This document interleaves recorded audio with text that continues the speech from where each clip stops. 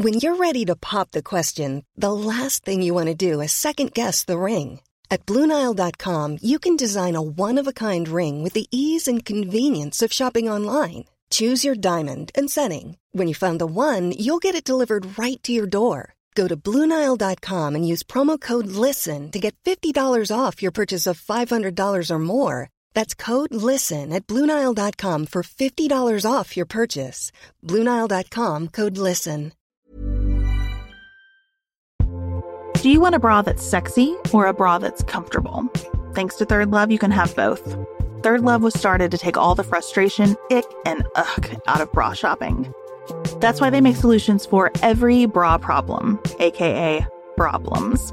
Their bras make it easy to bring back perkiness you haven't seen since high school, get smoothing you know where, and have straps that actually stay put. Designed at their headquarters in San Francisco and made from premium materials, they put every style through hours of wear testing on real women, including themselves, before it's given the stamp of boob approval. Comfort and support are guaranteed. Plus, whether you're a AA cup or an H cup, their virtual fitting room will help you find your perfect fit fast. They even invented half cups. No more feeling stuck between two cup sizes that don't fit. It's time to get your problem solved. Visit thirdlove.com and get $15 off your order with code PODCAST15.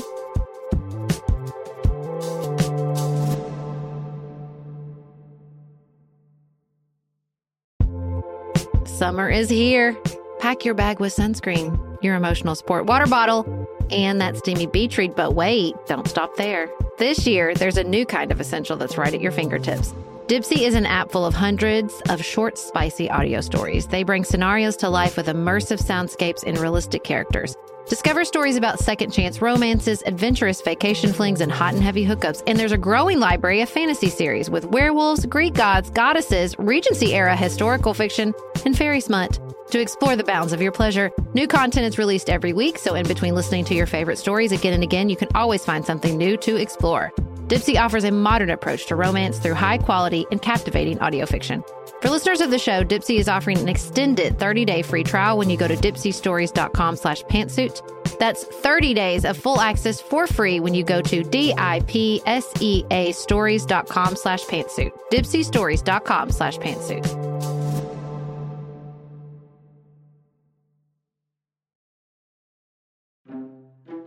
The Nuanced Life has always been a place we share our bigger conversations about values and the messiness of life. One of our favorite parts of the show is sharing listener commemorations of those messy moments that often go uncelebrated or unrecognized. From cancer diagnosis to breakups. From potty-trained toddlers to new jobs. We commemorate it all on The Nuanced Life, and we'd love to hear those commemorations from you. So share your messy moments with us via email. So the most people vote for governor, the next most people vote for lieutenant governor. It gets a little bit less as you go down the ballot, which, America, makes no sense. You must care about your local races. You're going to get your booty all the way there. You might as well fill out the entire ballot. Well, and also the people at the lowest offices sometimes have the most impact on your lives. Anyway. This is Sarah. This is Beth. You're listening to Pantsuit Politics, the home of grace-filled political conversations.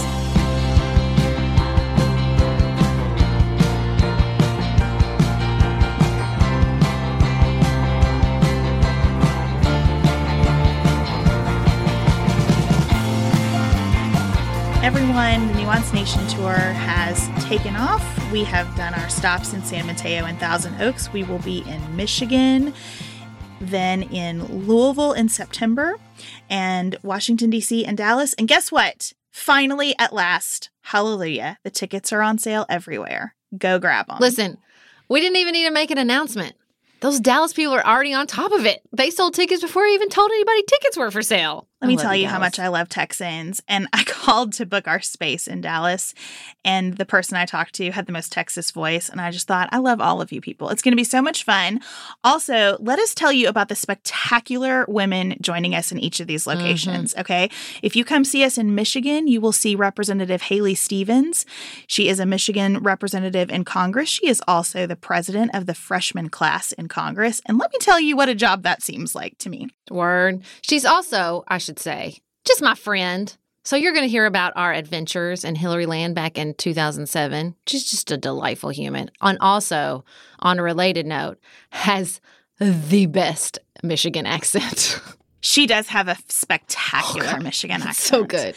Okay, and then in Louisville, Amy McGrath, challenger to Mitch McConnell, will be joining us. And so many people in California were like, I'm trying to arrange coming to your Louisville show too, just to see Amy McGrath. So get those tickets because they are going fast in Louisville. In Dallas, the one and only MJ Heger, who is challenging John Cornyn in the United States Senate, will be with us. MJ is a delight as well and so much fun. It's guaranteed to be wonderful. Washington, D.C., the one and only Susan Page, award-winning journalist at USA Today, will be with us. Washington bureau chief. We could not have a better lineup. I'm just saying. So true. So get your tickets. The link is in the show notes. And especially Walk, Don't Run to the Louisville tickets. I think we had like 20 left. I'm just going to be real with y'all. So we are so excited to see you guys in person. We stay afterwards. We take pics. We sign books. It's going to be a lot of fun. So get your tickets now to Nuance Nation. We're going to catch up on some news today. And as I was looking at our outline, I think the theme is priorities. So in the first half of the show, we're going to talk about the Trump administration's priorities as they relate to climate and human beings and civil rights. In the second section, we're going to talk about priorities as it relates to the 2020 campaign. So as many of you know, there was a tropical storm Dorian, and it was headed for Puerto Rico. Puerto Rico, which has not recovered yet from Hurricane Maria. Then it kind of swerved around Puerto Rico, and now it is Hurricane Dorian. Because it's good news that it didn't hit the island, but for the path of the storm, it means the storm is just growing and is not and nothing's blocking its path and absorbing its power. So now it's a hurricane and it's headed for Florida. And so in the midst of, people we know and love worried about the storm's impact, as we have this conversation about what happened to Puerto Rico after Hurricane Maria, as we see the president continue to brutally attack the island and its leadership, there was a story that came out that I thought, this has got to be a joke. In the face of climate collapse, in the face of another hurricane season and its impact, with fires growing around the globe, wildfires with the Amazon, we learn that the Department of Homeland Security is transferring money out of FEMA's Disaster Relief Fund to support new ICE detention beds and facilities and for the asylum court cases to speed up the time asylum cases sit in court, which is good. I'm in support of that. But I just struggle so much seeing another hurricane season approaching, seeing what the past hurricane seasons have held for this country, and thinking, let's take money out of the Disaster Relief Fund. Not to mention it was a big congressional fight to get that money to begin with. Oh, man. That's what bothers me the most, that we had that big congressional fight, that Congress made a deliberate decision to put this money into FEMA. FEMA says that it will still have $447 million after this transfer in its base account and should be okay. I don't think that the country as a whole believes that FEMA did enough around Puerto Rico. I certainly don't. I don't think Congress did. I think that's why you saw this fight. And so forgive me for being skeptical about $447 million being enough to get us through the rest of this budget cycle when we already see another tropical storm turning into a hurricane coming to an area still in recovery. This has been going on since July. DHS notified Congress in July that it would transfer $155 million. On Tuesday, it said it will actually move $271 million. DHS says this comes from recoveries of prior year funds, which don't tell that to the people in Puerto Rico. That's a very difficult fact. Or California. Exactly. And Texas, Florida, there are lots of places that could use this money. And that absent significant new catastrophic events, everything should remain operational. I want to be careful, as I acknowledge that careful is the least popular thing on earth to be right now, because I think many people are reporting this as money is being taken out of FEMA to build the wall. I went through the notice that was sent to Congress about this transfer of funds. And what I saw were much more specific allocations to beds, to transfer processes, to the Coast Guard. And I understand and totally agree with all of the criticism about how this administration operates at the border and specific criticisms of ICE and some of what happens with Customs and Border Patrol. I also want to be accurate about what's going on. I think this represents really screwed up priorities. I also want to be honest about what it represents. Well, I'm sure it's getting mixed up a little bit in the reporting that he was saying break the law to build the wall, and I'll pardon you afterwards, which he says, first it was a joke, and then it was I didn't say it. What's more offensive to me? Using it to build the wall or using it for detention beds? It's tough, but I'm pretty sure it's detention beds. And I think what really bothers me about this is so often the narrative, and we talked about this during our conversation about the border crisis. So often the narrative is, we need to take care of the people here. We need to take care of Americans before we worry about migrants or refugees or those seeking asylum. And what this is doing is the exact opposite. It is taking money meant for Americans to help them recover from natural disasters that are growing in intensity and frequency, and using it to detain people at the border in truly oppressive, inhumane conditions.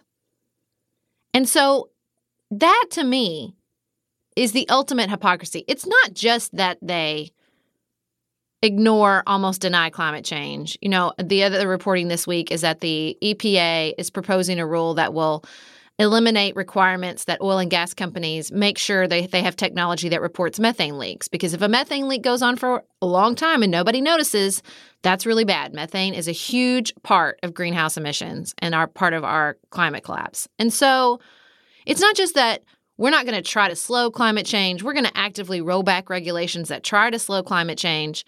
It's that we are also going to take money away and not prioritize dealing with the impact of that climate collapse, of the growing natural disasters. To me, that is just, it is willfully ignorant.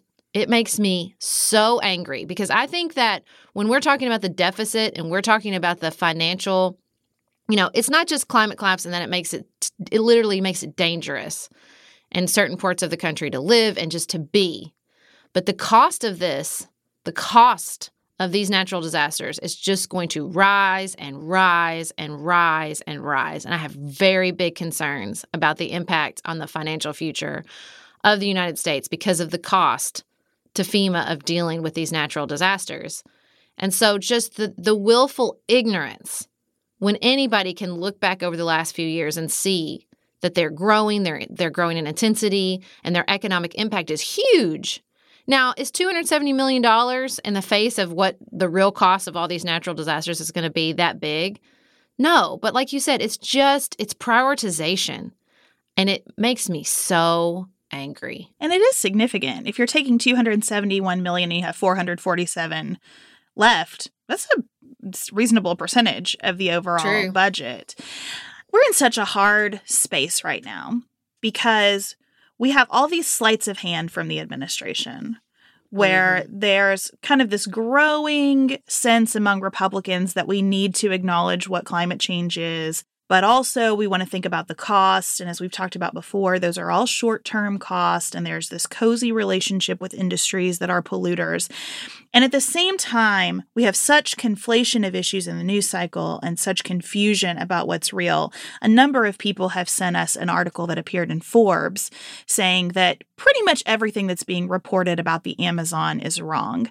Now, I think that was a kind of jazzy headline and a way to frame up that piece that made people excited. If you really read through it, it challenged a number of things that have been disseminated, especially on social media. Old pictures of fires that are not actually in the Amazon.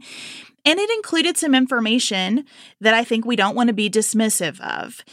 What's going on in the Amazon right now is not related to climate change from the weight of the reporting that I've read. It's that people intentionally set forest fires, and there's an administration in Brazil now that isn't penalizing them as much as past administrations have for illegal deforestation. And yes, the Amazon produces all kinds of oxygen and absorbs all kinds of carbon dioxide. And the science is, at best, conflicting on what the net effect of that is, but we all know it's important. And yes, we have a huge number of fires right now. We've also had fires in the past. All those things can exist together without it being everybody's lying or pointing out any inconsistencies in the facts is climate denial, right? Like we're in this really binary phase. And I think it's hard to sit down and look at all the information about the diversion of funds that the Trump administration is doing, about the Amazon, about all these news stories. We had all this confusion about the administration's changes to birthright citizenship. You have to sit down and go through all of the facts to see what is real and what does it mean. With the Amazon, yes, we've had forest fires in the past, and I think we appropriately now are making a bigger deal out of them for a couple of reasons. We have a better understanding of climate change. We have a greater sense of urgency about taking care of our planet. We also are starting to realize that having a Eurocentric worldview or a Western-centric worldview is not great, and that Brazil matters, and countries across the world that we've not paid enough attention to matter, and that we're all more connected. We're viewing these stories differently and reacting with greater urgency because we're in a different context. That doesn't mean we're hysterical or relying on fake news. We also don't need to fear the information that challenges pieces of those storylines. It's just a hard time that requires a lot of thought and skepticism and willingness to review layers of complex information. The other thing we wanted to talk about today is the Trump administration and LGBTQ issues. Beth, do you remember when we went to the Republican National Convention in 2016? Do you mean the Republican National Convention that told us that the Trump administration would be the greatest ally of LGBTQ people we've ever seen? That's the one. I do recall that. That is the one. And the guy from PayPal, who's real weird, I'm just going to be honest, stood up and made this big speech about how Trump was going to be the best friend of LGBTQ people and he was going to protect all these rights. I mean, I have very vivid memories about this. Maybe I was hallucinating, but that does not seem to be the case. The Justice Department, through its Solicitor General, recently filed an amicus brief, several consolidated cases pending before the Supreme Court, and argued that Title VII of the 1964 Civil Rights Acts, which bars discrimination based on sex, does not include sexual orientation as a subset of that classification, which does not seem to align with the party speeches we saw at that convention. There are two cases that this brief was filed in, and let's just, for those of you who have not been around the legal world a lot, an amicus brief means friend of the court. So in these cases, the United States is not a party. They did not have to say anything here.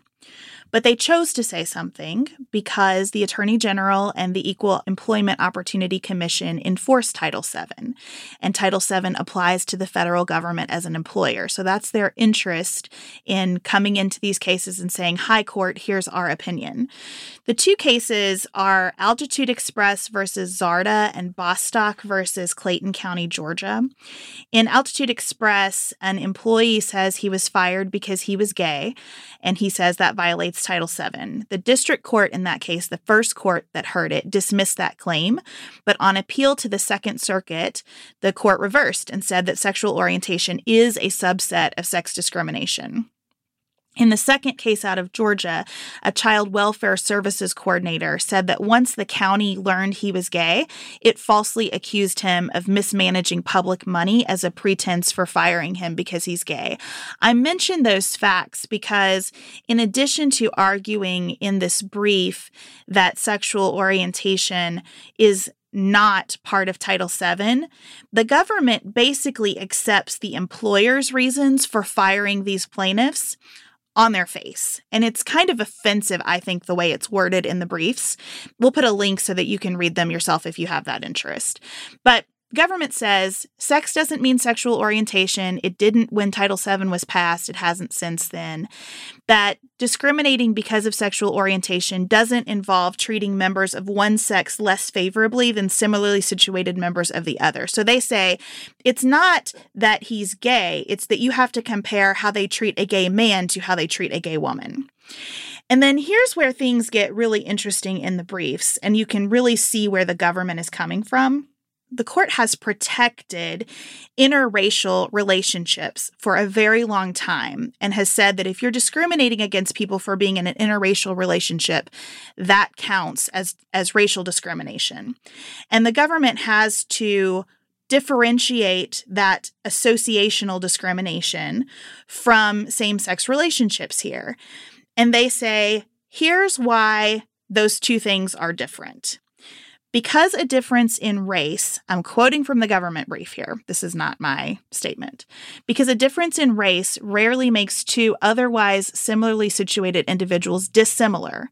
Nearly all race-based distinctions constitute unlawful race-based discrimination. By contrast, sex-based distinctions are not invariably invidious because they can reflect physiological differences between men and women, as the lawfulness of sex-specific bathrooms makes clear. An employer who discriminates against employees in same-sex relationships thus does not violate Title VII as long as it treats men in same-sex relationships in the same way as women in same-sex relationships. And so I feel like that couple of sentences illustrates that what the government wants is for the court to interpret Title VII through a really traditional view of relationships, gender, sex, marriage. And I think that's important to understand. And the final point of the government is that Congress has basically ratified the understanding that Title VII doesn't include sexual orientation, because every Congress since 1975 has considered bills to explicitly add sexual orientation to Title VII and rejected those bills. And Congress overhauled Title VII in 1991 and did not at that time add sexual orientation. And so they're saying Congress doesn't want this, or they would have just put it in explicitly. Seems like they don't really care what Congress wants when it comes to disaster funding, but I'm glad they're concerned now. You know, I was telling someone yesterday, I was recounting the journey that my own hometown has taken with regards to a fairness ordinance and adding sexual orientation to our human rights ordinance.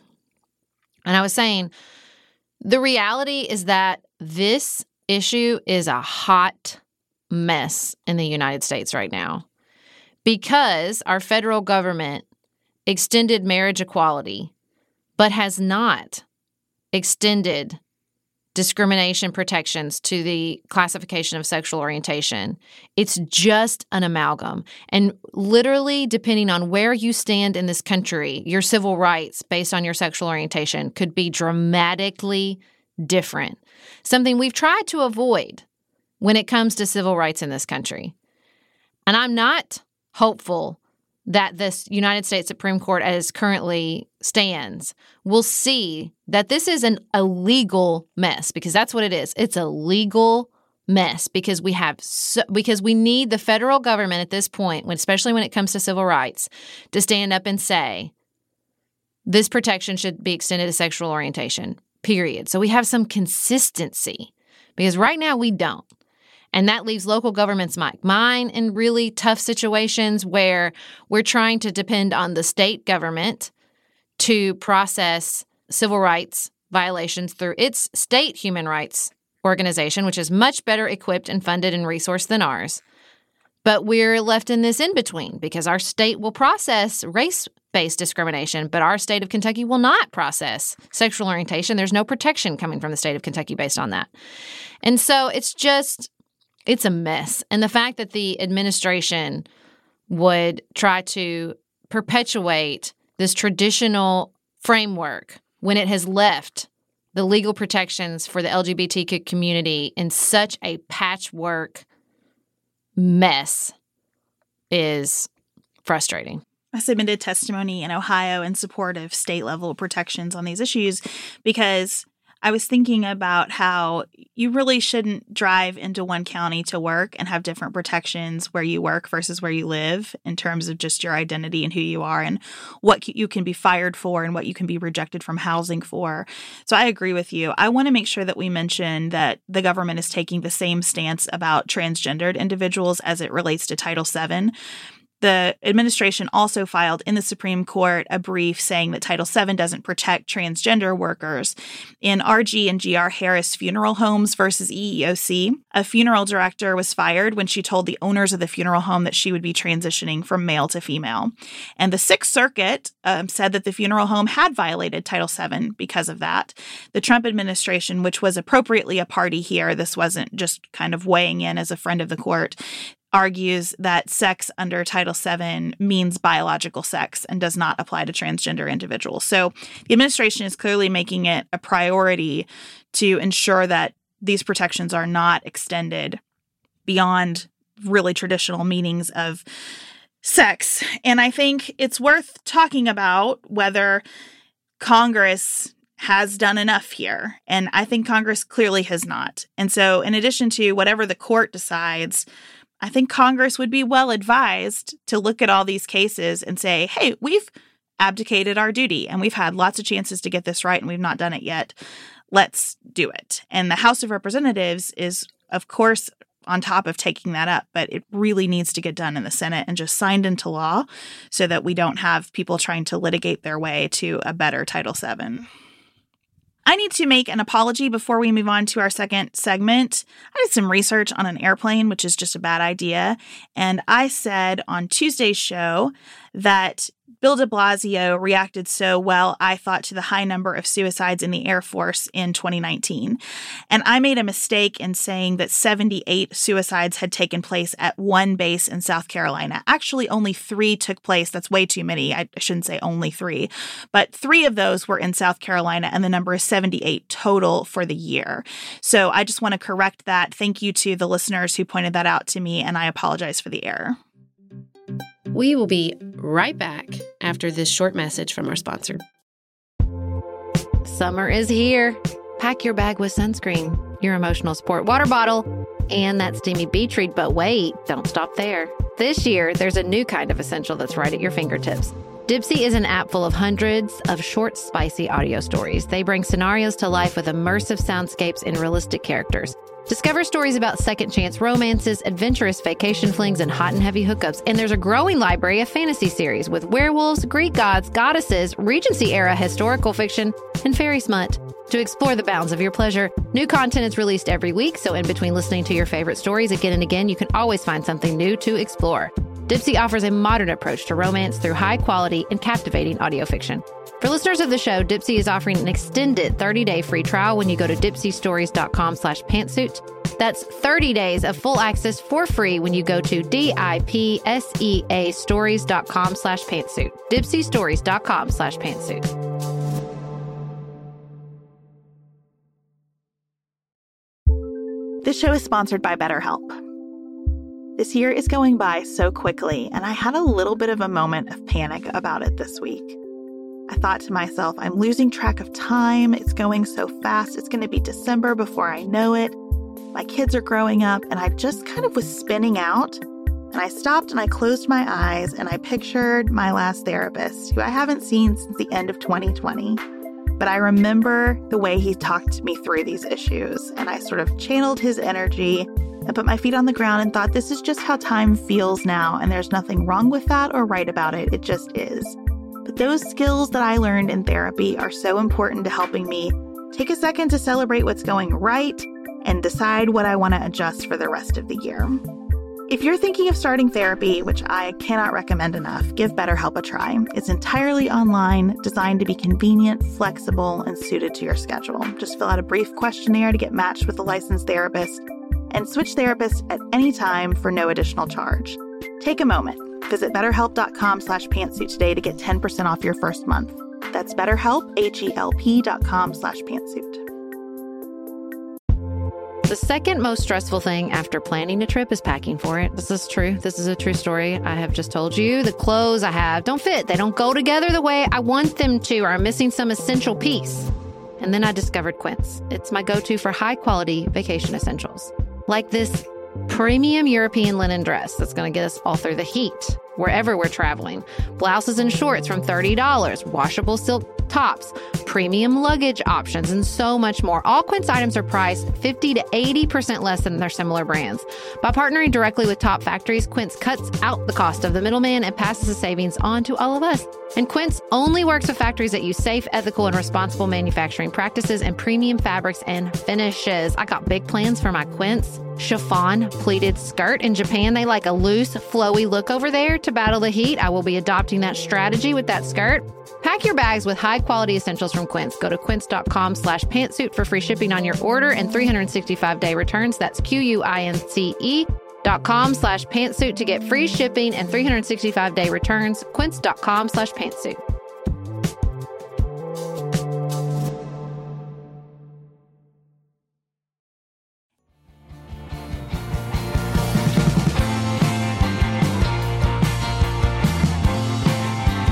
The next debate is coming. The deadline to be a part of that next Democratic debate has passed, and only 10 have remained standing. Okay, so my first thing is, I feel like 20 to 10 is pretty dramatic. I feel like maybe they raised it a little too high. I don't think we should have necessarily cut the field in half. I agree with you. That is a dramatic cut. This is happening on September 12th, and it's almost like we're going to enter a new universe going from 20 to 10, especially because we have some people who have decided this is a moment to exit, and we'll talk about that in a second. We also have folks who are still in this and very upset with the requirements and the way those requirements have been enforced. And I think we're going to be thinking about and seeing pieces written about how the DNC has handled this field for a long time. This is definitely a learning year, and that sucks for so many really talented people who are in this contest. I also don't understand. So I think the requirements were too strong if we're going from 20 to 10. It just feels like we were kind of chugging along. I mean, Iowa is still pretty far away, guys. And you know, sort of seeing, okay, how's it playing out and dropping off a couple at a time. And now all of a sudden we're down by half. That seems like you went too far. Also, my other big thing is, why the heck, if we've cut it by half, are you still insisting on putting all 10 in one night? That's the problem. It's too many people speaking. Okay, if we've got it down by 10, that sucks. But at least split them up across 2 nights so people have a chance to actually speak. This really bothers me. What I think is really unfortunate about the way this is being reported right now is that everyone wants to see Biden, Warren, and Sanders on the same page, which just reinforces the idea that those are forever and always the 3 front runners. And this early, we should still be having a dialogue and a get-to-know-you period for the rest of the field. That just hasn't gotten to happen because there are too many voices at once.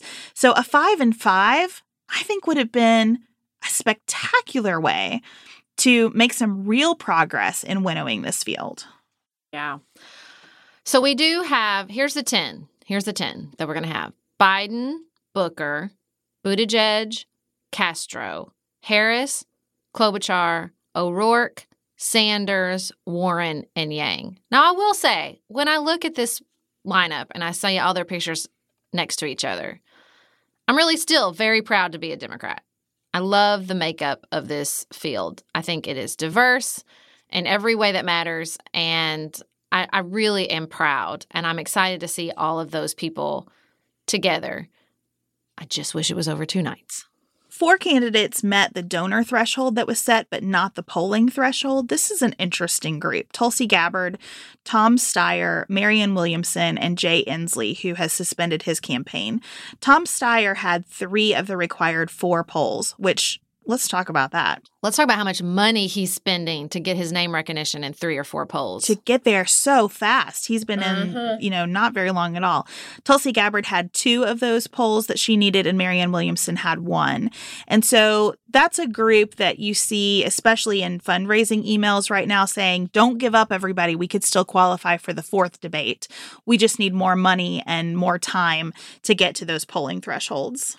So sadly, and I am very sad about this, Kirsten Gillibrand is ending her campaign because she did not meet the requirements of the debate, and she sees not qualifying for this debate as disqualifying for the race overall. So she ended her campaign. I'm really sad about this. She made women's rights and reproductive rights and female leadership a real focus of her campaign. And I really hope it doesn't become the same narrative that surrounded Jay Inslee, which is, I guess people just don't care about it. That's why her candidacy didn't do well, because I think that is really not true and not reflective of the myriad of sort of inputs people take in when they're deciding who to support. I also still think that polling at this point is so not reflective of where people are, because it's such a big field. Asking someone to pick in a poll it's just not where people are at. I don't know anybody who is ride or die one person. I know people who will say, this person really speaks to me, but I like this person, this person, this person, this person. So people are just not to that point in the process. And I guess that's my beef with like how they're picking for the debate, is it's insisting that the Democratic Party members be at a place in the process that I just don't think many people are yet. And I hate to see her leave at this point. Not because, let's be honest, I had donated to her campaign, but it's not like I'm out there volunteering for her or doing a lot of work, because it doesn't seem like that's where we are yet. And so it's like there's only one way to get ahead in a poll. There's only one way to get donors, which is just massive amounts of advertising. Because even the other way, some people were sort of surging, like Buttigieg, the town halls, they're just not doing those as much. You can't even like sort of find that viral moment anymore. It's all going to sort of congregate around the Democratic debates, which is why I guess she looked at what, the future and said, if I can't get on that stage to create a moment for myself, what am I going to do? Every time they say Biden is still leading in the polls, it just makes me so mad, because it's just such a small number, because there's so many people left in the field and there's so many people that have not made up their minds.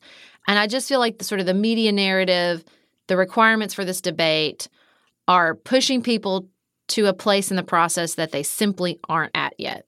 I think it's also a reflection of how we pay attention to what legislators do. I was thinking about the senators in this race, and Sanders is kind of in his own category because he's building off of his 2016 run more than anything he's ever done in the Senate. Warren, I think, has been pretty well known for her legislative work and has just mobilized such a team to get her name ID up in this process that I think she's also a little bit in her own category. Booker, Harris, and Klobuchar are on the national stage because they are on important committees that have had blockbuster hearings. Mm-hmm. Senator Gillibrand is a true legislator.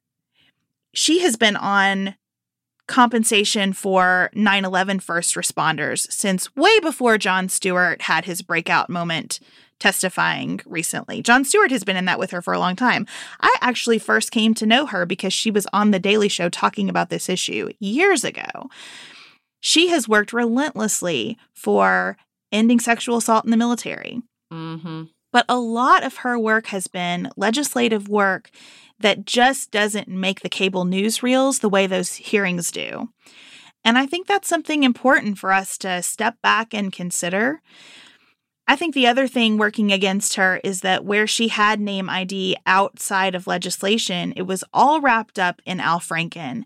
And there's just not a more controversial way to be out there, especially when there's such discord, even among Democrats, about how that all unfolded. I thought her conversation on The Daily with Michael Barbaro was spectacular about this. We'll link to a little Twitter thread I did on that, because she was so strong in saying, look, my responsibility was to make a statement on how I felt about this. His responsibility was to decide whether to resign or not. I didn't force him out. He made that decision. What I did was live up to my responsibility in saying, I think this is wrong and he should not continue. That is a complex message. And when there are 20 people running for president, it is really hard to sit down and sort through that kind of thing. I just feel bad for her because I think she's done a lot to build herself as a great candidate, and it just never came through. We also have some interesting news coming with regards to the Senate races in 2020. So we have Georgia's senior Senator Johnny Isakson, who is going to retire at the year's end, which means we will have 2 seats available for the Senate in Georgia in 2020. Well, I don't know if they'll hold his special election sooner. I'm assuming they probably will. I think that this presents a real opportunity for pickup for the Democrats in the United States Senate. And so I'm excited to see who will run for that race, how this changes the other Senate race. I think it's going to be really interesting. I mean, Georgia is close. It doesn't sound like it should be, but it's inching closer and closer to purple. And so I think that this could be a game changer. Georgia has a lot of work to do also. Mm-hmm.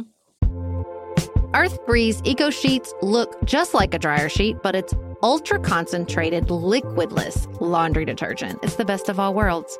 Earth Breeze is tough on stains and odors while being kind to the planet and your skin, so it's good for sensitive skin.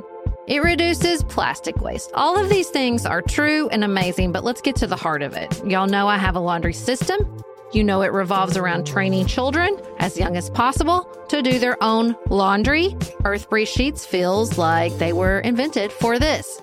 Because littles maybe sometimes struggle with those big, heavy jugs. Or maybe you worry about the pods, but here we go. Here we go, y'all.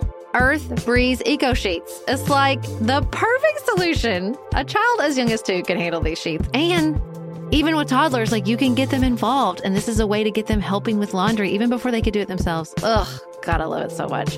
Right now, our listeners can receive 40% off Earth Breeze just by going to earthbreeze.com/pantsuit. That's earthbreeze.com/pantsuit to cut out single-use plastic in your laundry room and claim 40% off your subscription. earthbreeze.com/pantsuit.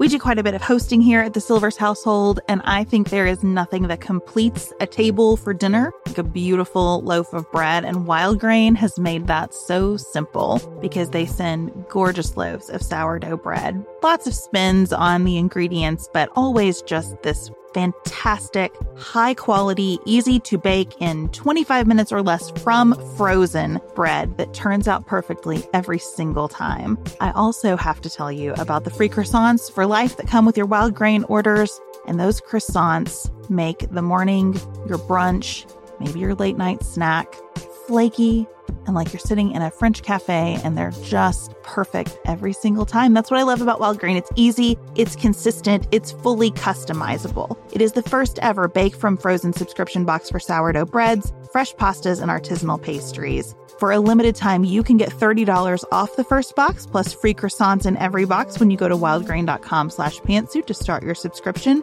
You heard me, free croissants in every box and $30 off your first box when you go to wildgrain.com/pantsuit. That's wildgrain.com/pantsuit, or you can use promo code pantsuit at checkout.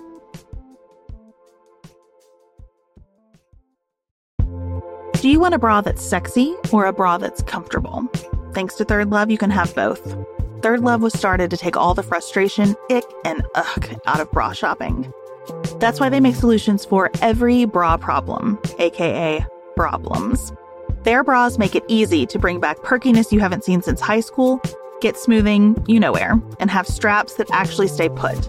Designed at their headquarters in San Francisco and made from premium materials, they put every style through hours of wear testing on real women, including themselves, before it's given the stamp of boob approval. Comfort and support are guaranteed. Plus, whether you're a double A cup or an H cup, their virtual fitting room will help you find your perfect fit fast. They even invented half cups. No more feeling stuck between two cup sizes that don't fit. It's time to get your problem solved. Visit thirdlove.com and get $15 off your order with code podcast15.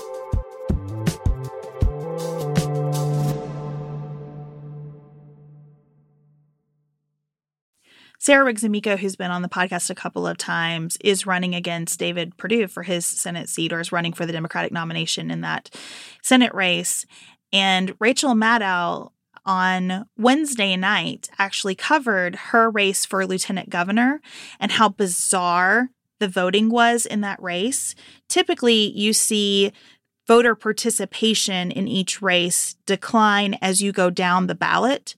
So the most people vote for governor, the next most people vote for lieutenant governor. It gets a little bit less as you go down the ballot, which, America, makes no sense. You must care about your local races. You're going to get your booty all the way there. You might as well fill out the entire ballot. Well, and also the people at the lowest offices sometimes have the most impact on your lives. Anyway, in 2018, fewer people voted for lieutenant governor than the rest of the ballot. If you look at a graph just showing voter participation and how it drops off for that lieutenant governor race, it makes no sense historically. And so Rachel Maddow reported on this last night about how this hasn't gotten a lot of national attention, but a court in Georgia has said the way that we are voting deprives people of the right to vote and participate meaningfully in the process. And Georgia's election system really needs a complete overhaul. So I think we have no sense of how close to purple Georgia is because the election process still needs a lot of work. We also had a listener reach out and ask us to talk about the Kentucky Senate race, particularly the Democratic primary. So Amy McGrath, who we have had on the show, friend of the show, going to be with us on Nuance Nation, has declared her candidacy for the United States Senate to unseat Mitch McConnell. And there has been ongoing controversy about whether or not Matt Jones, a statewide radio announcer, he has his own radio show. It started with a show called Kentucky Sports Radio about University of Kentucky basketball and has grown, is going to launch his own candidacy for the Democratic nomination for Senate in Kentucky. He just announced he's putting together an exploratory committee. There's been lots of controversy about Matt losing his job on a couple of state television shows and whether or not Amy McGrath's campaign had anything to do with it, which they absolutely deny. Matt's writing a book about Mitch McConnell. It's very drama-filled. And so here's a fun fact. Beth and I went to college with Matt Jones. I've known Matt Jones since I was 17 years old, and he is very smart, and he is very driven. And I still believe that Amy McGrath is the right candidate for Kentucky. I think that this drama will do no favors for the Kentucky Democratic Party. Also, Matt has been in this sort of long narrative about will he or won't he run. Every time there's a race, a House race, I think there was talk about it last time Mitch McConnell was up for re-election, or maybe Rand Paul's seat. It's an ongoing thing. I get it. I get the appeal, but I wish we could move on desperately. I'm trying to speak very carefully if you can't tell. I respect the really media empire that Matt Jones has built. Mm-hmm, and totally. I think they do really good and interesting work. And listen, in the field of like recovering attorneys that we both participate in, he's a star. He really superstar. Absolutely. He took that law degree and transferred it into the career that he always wanted, and good for him. I think in Kentucky we have a history of taking our celebrated figures who are sports stars or sports adjacent stars and putting them in political office. And I would like us to change that. I think if you consider what a United States Senator does, it is just not close for me in thinking that Amy McGrath is the right candidate. And here's what this really pulls out of me. Sarah, you've spoken to this a number of times. We all walk around repeating things like a woman can't be president yet because the country's not ready. Amy McGrath can't meet Mitch McConnell, but maybe Matt Jones could. And we repeat them as though we have no agency in the process. Yep. We have agency in the process. I think that the more Amy McGrath travels the state of Kentucky, and she is out there doing it. Far Western Kentucky, far Eastern Kentucky, Northern Kentucky. If you follow her on Instagram, she is hustling all over this state and really spending time with voters. And having really spent time with her in person ourselves, I can tell you that she sits across from you. She looks you in the eye. She listens to you. She disagrees with you to your face in a respectful way. I think I have a lot of difference with Amy over the role of the federal government. And I also think that I could roll up my sleeves next to her and we could get some things done. Because Amy is about doing what is straight and honest and good and what makes progress. She will not let the perfect get in the way of doing better. Mm-hmm. And I think in that way, she is so representative of Kentucky values statewide. And so if I worked for her right now, I would just keep Matt Jones' name out of my mouth. And I would keep doing what I'm doing. I would really follow the Joe Biden model. Like, I'm running against Mitch McConnell. The end. Mm-hmm. And I would hold on to that. What worries me, too, is just because we have people in California saying, I've given her money. We've traveled recently, and we had so many people tell us, oh, yeah, I like her. I've already given her money. And she is going to need a lot of money to defeat Mitch McConnell. And I don't want to lose those people. You know, we've captured the nation's attention. She's captured that donor information. They're giving her money. Some people are already giving her money monthly. And I don't want to be like, oh, well, we're going to have a primary. Just kidding. Kentucky's got to sort this out first. I want whoever is going to defeat Mitch McConnell, or let me rephrase. I think whoever is going to defeat Mitch McConnell needs to have already got lots of money in the bank and already building the infrastructure to keep that money coming in. Because that's how he wins. He buries the other person in a pile of money.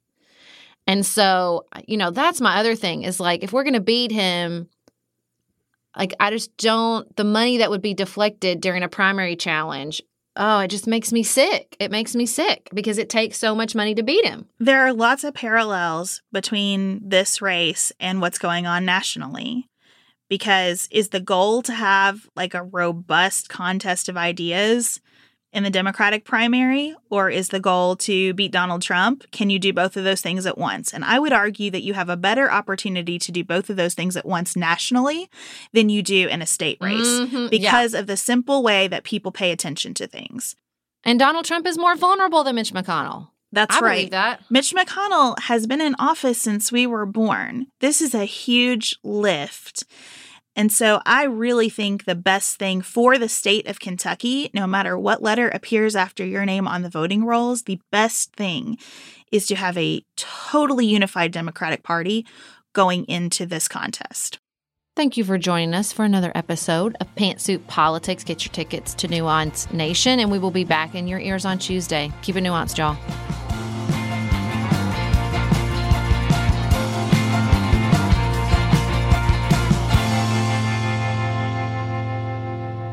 Dylan Garvin produces Pantsuit Politics every week. Thanks for making us sound better, Dylan. Elise Knapp is our managing director, which means we could not make it without her scheduling, organization, feedback, and creativity. Thank you, Elise. We couldn't make Pantsuit Politics without support from our listeners. Go to patreon.com/pantsuitpolitics to learn how you can receive more nuance and help us make the show. Special thanks to our executive producers who have committed to supporting us in a major life-giving way. Our executive producers are Tracy Putoff, Tim Miller, David McWilliams, Joshua Allen, Linda Rucker, Martha Bernatsky, Melanie Cravey, and Tiffany Hassler.